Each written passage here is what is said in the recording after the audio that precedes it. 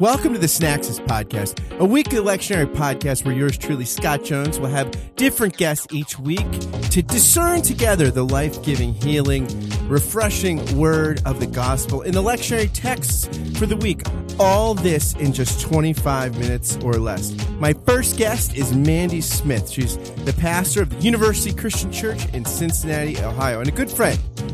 I give you my friend, Mandy Smith. Mandy, welcome. You are my first guest. I am honored to be. On Synaxis. Yes. You'll have to tell me what Synaxis means. Well, it's got a couple different meanings. Like it could mean a liturgical gathering. It could also mean an unveiling. And it could also mean a disambiguation, like making things less ambiguous. I like that. Multiple layers of meaning. So what is the normal, use it in a sentence? I don't know, because it's I think it's a later Greek form, and there's Russian kind of, so I don't know. How did you find it? My wife, Lindy, found it. She's a marvel. Well, yeah, it's a very interesting term, because I think this is a lectionary podcast, so assuming every church has some kind of liturgy, whether they call it that or not, but churches that use lectionary tend to think a little more about formal liturgy, and that's what we hope for, right? When we open the Bible, for an unveiling, for things to become clearer, not clear about who God is, who we are, and what it means to, be in light of His love. So there you go. Plus, it sounds cool for a podcast name. Sounds very cool. That's part of the sounding cool is half the battle, right? Sin with or together, axis. I love it. So the text we have this week to talk about, Genesis 28 is our first text, verses 10 through 19. I love when they say A, like a part verse. Are you preaching this week? No, I'm not. Actually, my associate pastor is. We share at 50-50. So I've talked about, he's actually preaching from the Psalm 139 passage this week. So we've talked over that together, but I haven't been in these passages like a preacher has to be. Well, so in the first passage we have Jacob has stolen his brother's blessing, and and he finds himself, he's going out, right, to go, eventually he'll meet up with his clan, Laban, and that crowd, and yet he finds himself all alone. And I love this, how the passage starts. He left Beersheba, went toward Haran, and he came to a certain place and stayed there that night because the sun had set. And what's interesting, it's not like there's no body of water, there's no cave, there's nothing. The stone. And he's got to use a rock for a pillow. Do you think that was normal, though? Do you think that's just what people did when they laid down and slept in the middle of nowhere? Yeah, I mean, I think my guess is if you're a nomadic people, right, that you probably didn't travel alone very often. And he seems to be traveling pretty light, because he's got to flee. Didn't bring his pillow. Right. So it's interesting because this is on the cusp of him receiving the blessing, right? So this is, which he has stolen. He sort of dressed himself up like the brother I guess he thought he needed to be like. And then this is the key. He wanted the blessing, right? He wanted his father's love, which he didn't get. I mean, the previous passage tells us how Isaac loved Esau and Rebecca loved Jacob. Not that, it wasn't even favorites. It was one loved the one loved the other. So he thinks he's going to get his father's love, and he deceitfully gets the blessing. His brother wants to kill him, and now he sets out to, live his blessed life, and he winds up alone in the dark. And yet God somehow gets on with the program. Yeah, he sees this. It's the stairway to heaven, right? This Led Zeppelin moment where he sees this stairway to the heavens. It's interesting that it descends, right? Unlike it probably, in the Tower of Babel story in Genesis 11, they're building this tower up, the ziggurat as they were called, but they build from the ground up to reach the heavens. And here, heaven comes down when he's at seemingly his lowest and all alone. It's no wonder, though, that we think of God floating on a cloud in the sky, because there's so many images of, Jesus ascends to the sky, this kind of idea, and maybe it's just appealing to our own idea of this strange just place above our heads that we can't reach, that feels somehow metaphorical for the realm in which God lives. But I kind of like I just go to Sunday school ideas of heaven and earth when I read these kinds of stories, and remember how I understood them as a child, and try to imagine why God is always using that as well. If if heaven is not literally floating on a cloud in the sky, why does God keep using these kinds of images to relate to us? Yeah. And, it's interesting too, that this whole image of heaven, and after he sees this unveiling, this heavenly unveiling, he says, surely the presence of the Lord was in this place, and I didn't know it. I love that. Yeah. And do you find that people often are pretty sure they know where and why the presence of the Lord manifests? So if we do the right practices, or sing the right songs, or preach a 45-minute sermon, or if we make sure that our community has all the right kind of people in it, then the Lord will be in this place. And then if we don't do all those things, surely the Lord won't be in that place. We want to set it up right and have it where and when we want it. Yeah, it's always about the whole, like, are we ready for it when it's there? And if it's there all the time, what would it look like to be always ready for it? But I think it means being willing to be interrupted, right?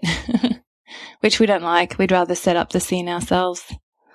I love how... And knowing that we don't always have the eyes to see or ears to hear. Right. Yeah. I just love to imagine actually what it looks like to live a life that wakes up every morning and says, surely the Lord is in this place, and walks around all day long with those words on my lips, and it takes a lot of imagination, I think, to imagine, especially some of the places we have to go and some of the things that we see and experience, to imagine the Lord is there. But how would we live differently if that was really the case? I love how the Psalms always interact with the readings in the lectionary too, and how this Psalm 139 is all about, you trace my journeys and my resting places and are acquainted with all my ways. And it almost sounds like this is coming exactly from our story in Genesis today. You press upon me behind and before, and lay your hand upon me. Where can I go from your spirit? Where can I flee from your presence? It's overwhelming to imagine he's truly in this place all the time. Yeah, but I love that. That's one of my, I think, the line in this story which really stands out for me, and this awakening. He wakes from his dream, but it's a different kind of awakening as well of realizing God's been here all along and I didn't know it. Yeah, and maybe in all of the sort of like struggle that his life was, and all of the ambiguity and defining himself in the absence of a certain kind of love, very often probably over against Esau. And then in retrospect, surely the Lord was here. And as we move into the Romans 8 passage, there's a great passage about the power of hope. I wonder if part of the power of hope is that it doesn't just help us by looking to the future, but it enables us to see some beauty about our past. Right. Yeah, that maybe hope is we weren't not able to see. Exactly. And I think Christian hope is not like, I hope I get a Barbie for Christmas or whatever, By the way, there's a bunch of new Ken dolls. And I saw that. Even has a man bun. But not as many new Kens as new Barbies, I think. There were like 4 different new Barbies, I think. There's like short Barbie and heavier Barbie and different skin tones, and I think are there only 2 different Ken dolls? No, I think there's them. I know I think there's a couple. All I remember is one has a man bun. Oh, like okay. hipster Ken. Hipster Ken. That is not, there's a whole like gender studies conversation you can have behind all of that stuff, right? Like, it's not really about dolls. But anyway, I don't know why Barbies came to mind. I guess I never got one when I was a girl, so that's still something I'm hoping for Christmas, maybe. I don't know. Not that I would ever admit to that, but Mandy, I'm going to send you a Barbie for Christmas. You're going to forget about this conversation. Anyway, who's this from? In December, it's going to be from me. I remember sitting down with my daughter when she was about 6 and having this conversation about why I wasn't buying her a Barbie. And she just looked at me and said, "Mom, it's just a doll." So if Christian hope, and Paul says that yes, thank he considers that the sufferings of this present time are are not worth comparing with the glory that's to be revealed to us. And that's sort of the anchor of this hope, that we're already in the beginning, the already of the not yet to come, yes. where there'll be no more crying, no more dying. So if Christian hope isn't I want a Barbie, what is it? Right, yeah. So it's living according to something that we believe is true, even though we can't see it yet, right? So it's not like, even though we feel the risk of that, it's not a wish, it's not wishful thinking, it's knowing the certainty of what we hope in and just not seeing it in its fullness yet. And so I love this hope that is seen as not hope, for who hopes for what is seen. But if we hope for what we do not see, we wait for it with patience. And so that drives me back to the beginning of this passage, of this reality of living as children of God. And I personally cannot live in that kind of hope every day without needing help every day to say back to the Lord, like, I'm not seeing it. My hope is getting tired. My imagination is wearing thin. I want to believe that your truth is true, but this world tells me otherwise. Your Spirit is going to have to keep pressing me into this hope. So I think it's a beautiful reminder of that we even need his help to keep hoping. Yeah, and I wonder if that notion of there's this connection with hope and patience, right? Absolutely. That hope makes us patient, and I think like preaching these things tie nicely together. This notion with Matthew 13 and the parable of the wheat and the weeds that are growing up together, right? Because here you have. It's interesting. I was reading some stuff by Robert Capon, who said that, because Jesus talks about one field, right? There's one field, and he said it's not multiple fields like some that belong to them. There's one field. He says that this is the kingdom, like the field is the kingdom, or at least the place the kingdom will take root. I mean, in Capon's words, by speaking only of one man's field and by avoiding any hint of a partial sowing of that field, he clearly indicates that there are no places, and by extension, no times and no people in which the kingdom is not already at work. And yet there's enemies sowing these weeds, in the midst of it. And the fact that the disciples get the fact that there's an enemy, it's like they pass that part of the test. But their response is where they seem to fail. Well, it's funny because it says the field is the world and the good seed are the children of the kingdom and the weeds are the children of the evil one. And the kingdom of heaven is compared to the one who sowed the seed, the good seed.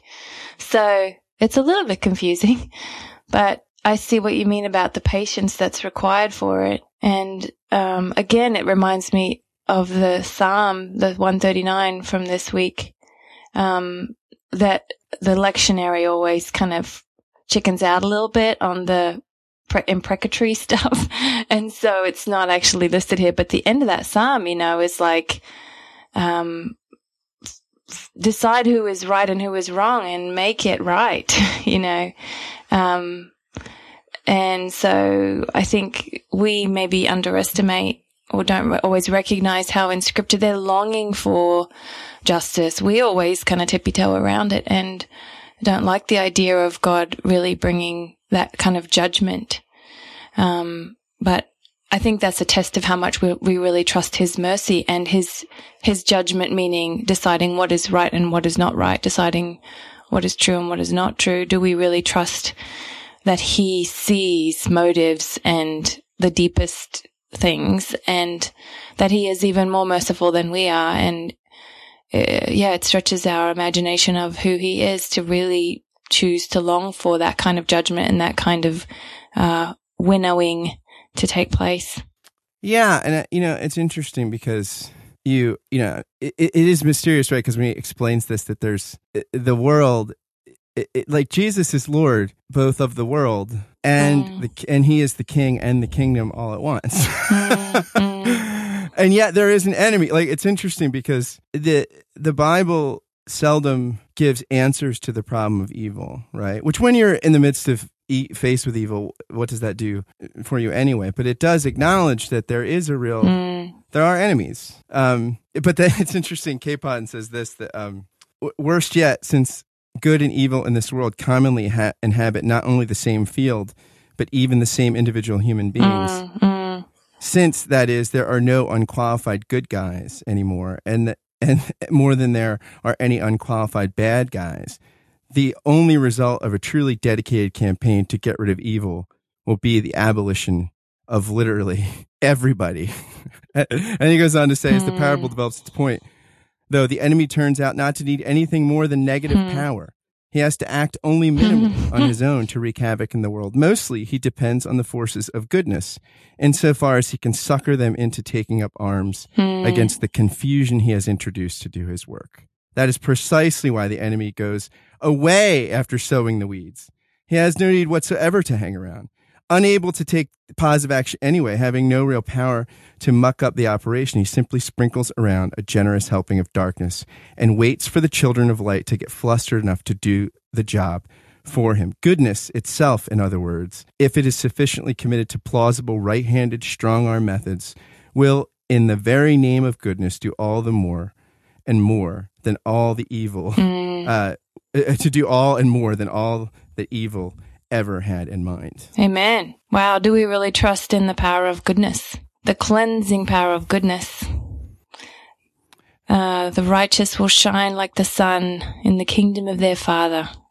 It's a beautiful way to end that passage. Yeah, and something that can only be received or not achieved. You know, just like the Jacob can't build the stairway to heaven up from the ground in the darkness. It has to come down, and we can't. We're receiving the kingdom. You know, this the hope of glory, and here we've got to receive the inheritance where we shine brightly in light of the Father's love. And what does it look like? You know, how do we expend our energy? Is it in growing up as this healthy, good seed, or is it pointing fingers at all the bad seed, all the weeds all around us? And I don't want to get political, and I understand different perspectives about healthcare. So regardless of where we stand on that philosophically, I just think any time that you set out to tear something down, it's not going to really be it's not going to be a way forward. And so even just the infighting within Republicans in the last week or two that we've been seeing more and more, if they had a plan, you know, and I know there are many of them who are actually frustrated by this themselves, that they would say, you know, let's actually create something here. And I know I have friends who are Republicans who I appreciate their approach to healthcare, and they want to talk about what to create, not what to tear down. And I've really wondered how much I do the same thing in my faith, that, you know, are we motivated by what we're against? And is that what draws us forward, or are we motivated by what we're for? And do we hope that as we spend so much energy and time and creativity on being for something, how much do we have to also be against something, or defining ourselves in comparison to something, you know? So yeah, I think about the response this week to Eugene Peterson and a comment he made about what he would do with a gay couple in his congregation if he was still a pastor. And you know, he just all of a sudden, everyone was so chronically anxious about something he said, and then, you know, it's almost like, okay, now everybody right now has to take a stand on Eugene Peterson. Are you pro? Are you against? Are you this? Are you know, that it seems to be the exact opposite of what Jesus is saying is paradigmatic for the kingdom, which is patience, right, and forbearance. Yeah, I think it forces us to ask. Are we defined? Do we truly believe in the power of goodness? Do we truly believe that if we invest, I mean, it brings us back to the hope that if we are living according to this thing that we can't even see, which looks so weak, and we want to be defined by something solid that's more measurable, like coming out and having a big stand on this or that topic, that feels more solid. It feels more like something we can put our hope in. But what if we have to wait for it with patience? And what if the power of those things that seem so, you know, in the world's eyes, love and goodness and patience are not highly valued things? So yeah, and I wonder how much of that sort of anxiety and frustration and desire to sort of get rid of the wheat or get rid of the weeds among the wheat, pull weeds rather than just be about nurturing seeds. It's like deep down, it's like what Capon said, like how much of the weeds are internal. And so how often there's this great passage by Carl Jung in the book Memories, Dreams, and Reflections. And he says this, the acceptance of oneself is the essence of the whole moral problem and the epitome of a whole outlook on life. That I feed the hungry, that I forgive an insult, that I love my enemy in the name of Christ, all these are undoubtedly great virtues. What I do unto the least of my brethren, that I do unto Christ. But what if I should discover that the least among them all, the poorest of all the beggars, the most impudent of all the offenders, the very enemy himself, that these are within me, and that I myself stand in need of the alms of my own kindness. Wow. That I myself am the enemy who must be loved. What then? As a rule, the Christian's attitude is then reversed. There is no longer any question of love or long-suffering. We say to the brother within us, Raka, and condemn and rage against ourselves. We hide it from the world. We refuse to admit ever having met this least among the lowly in ourselves. Wow. Yeah, which I think is what we're trying to avoid when we're pointing fingers at what's easier to see in other people, right? That if that's keeping us from actually engaging with where it begins with us. And I've been thinking a lot lately and watching in myself how a lot of political engagement, and especially stuff that we're doing online, appeals to the reptile in us, that survival instinct that is not relational, has no sense of play or grace, and that feels more strong and less vulnerable than the mammal in us, which is what we're called to be. And it's just a dehumanizing kind of spirit. But maybe grace has a mammalizing effect. Yeah, I like that. It warms our blood. Yeah, it's relational. It makes us playful. Yeah, and play. Yeah, like, have you ever seen a lizard play? No. No. No. Or and snuggle. people, lizard lovers out there are like getting upset with me right now, but there's something that makes us want to be protective of what is truly strong in us, which is love and patience and hope. Hope that will, by grace, hopefully make us a more patient and playful people. Thanks, Mandy. It's been good to be here. And can I say one thing to the preachers out there? One thing that Absolutely. I wish someone said to me every single week. If it doesn't feel ready, it's okay, because you're only preparing one part of it. Your sermon, that is. My sermon never feels ready. And I freak out about it every week, and I wish somebody would say to me, you are bringing one piece of the sermon that will join with what the Spirit brings on Sunday morning and what the congregation brings on Sunday morning. It's like a potluck. So just prepare your piece for it, and it's all going to be good. Tim Keller says that when you're young or at a seminary, sometimes you write great sermons, but it's lousy preaching because the sermon's not the preaching. Yep. And so preachers, may you preach in light and the shadow of the cross and in the power of the Spirit. Amen. Thanks, Mandy. Thank you. Good to be here. Thanks for listening to the Synaxis podcast. We'll come to you every week with a different guest. If you like it, please drop by iTunes and leave us a rating or review. It really helps as we get going and are getting things off the ground. And until next time, God bless you and yours. Thanks for listening. We'll catch you next week.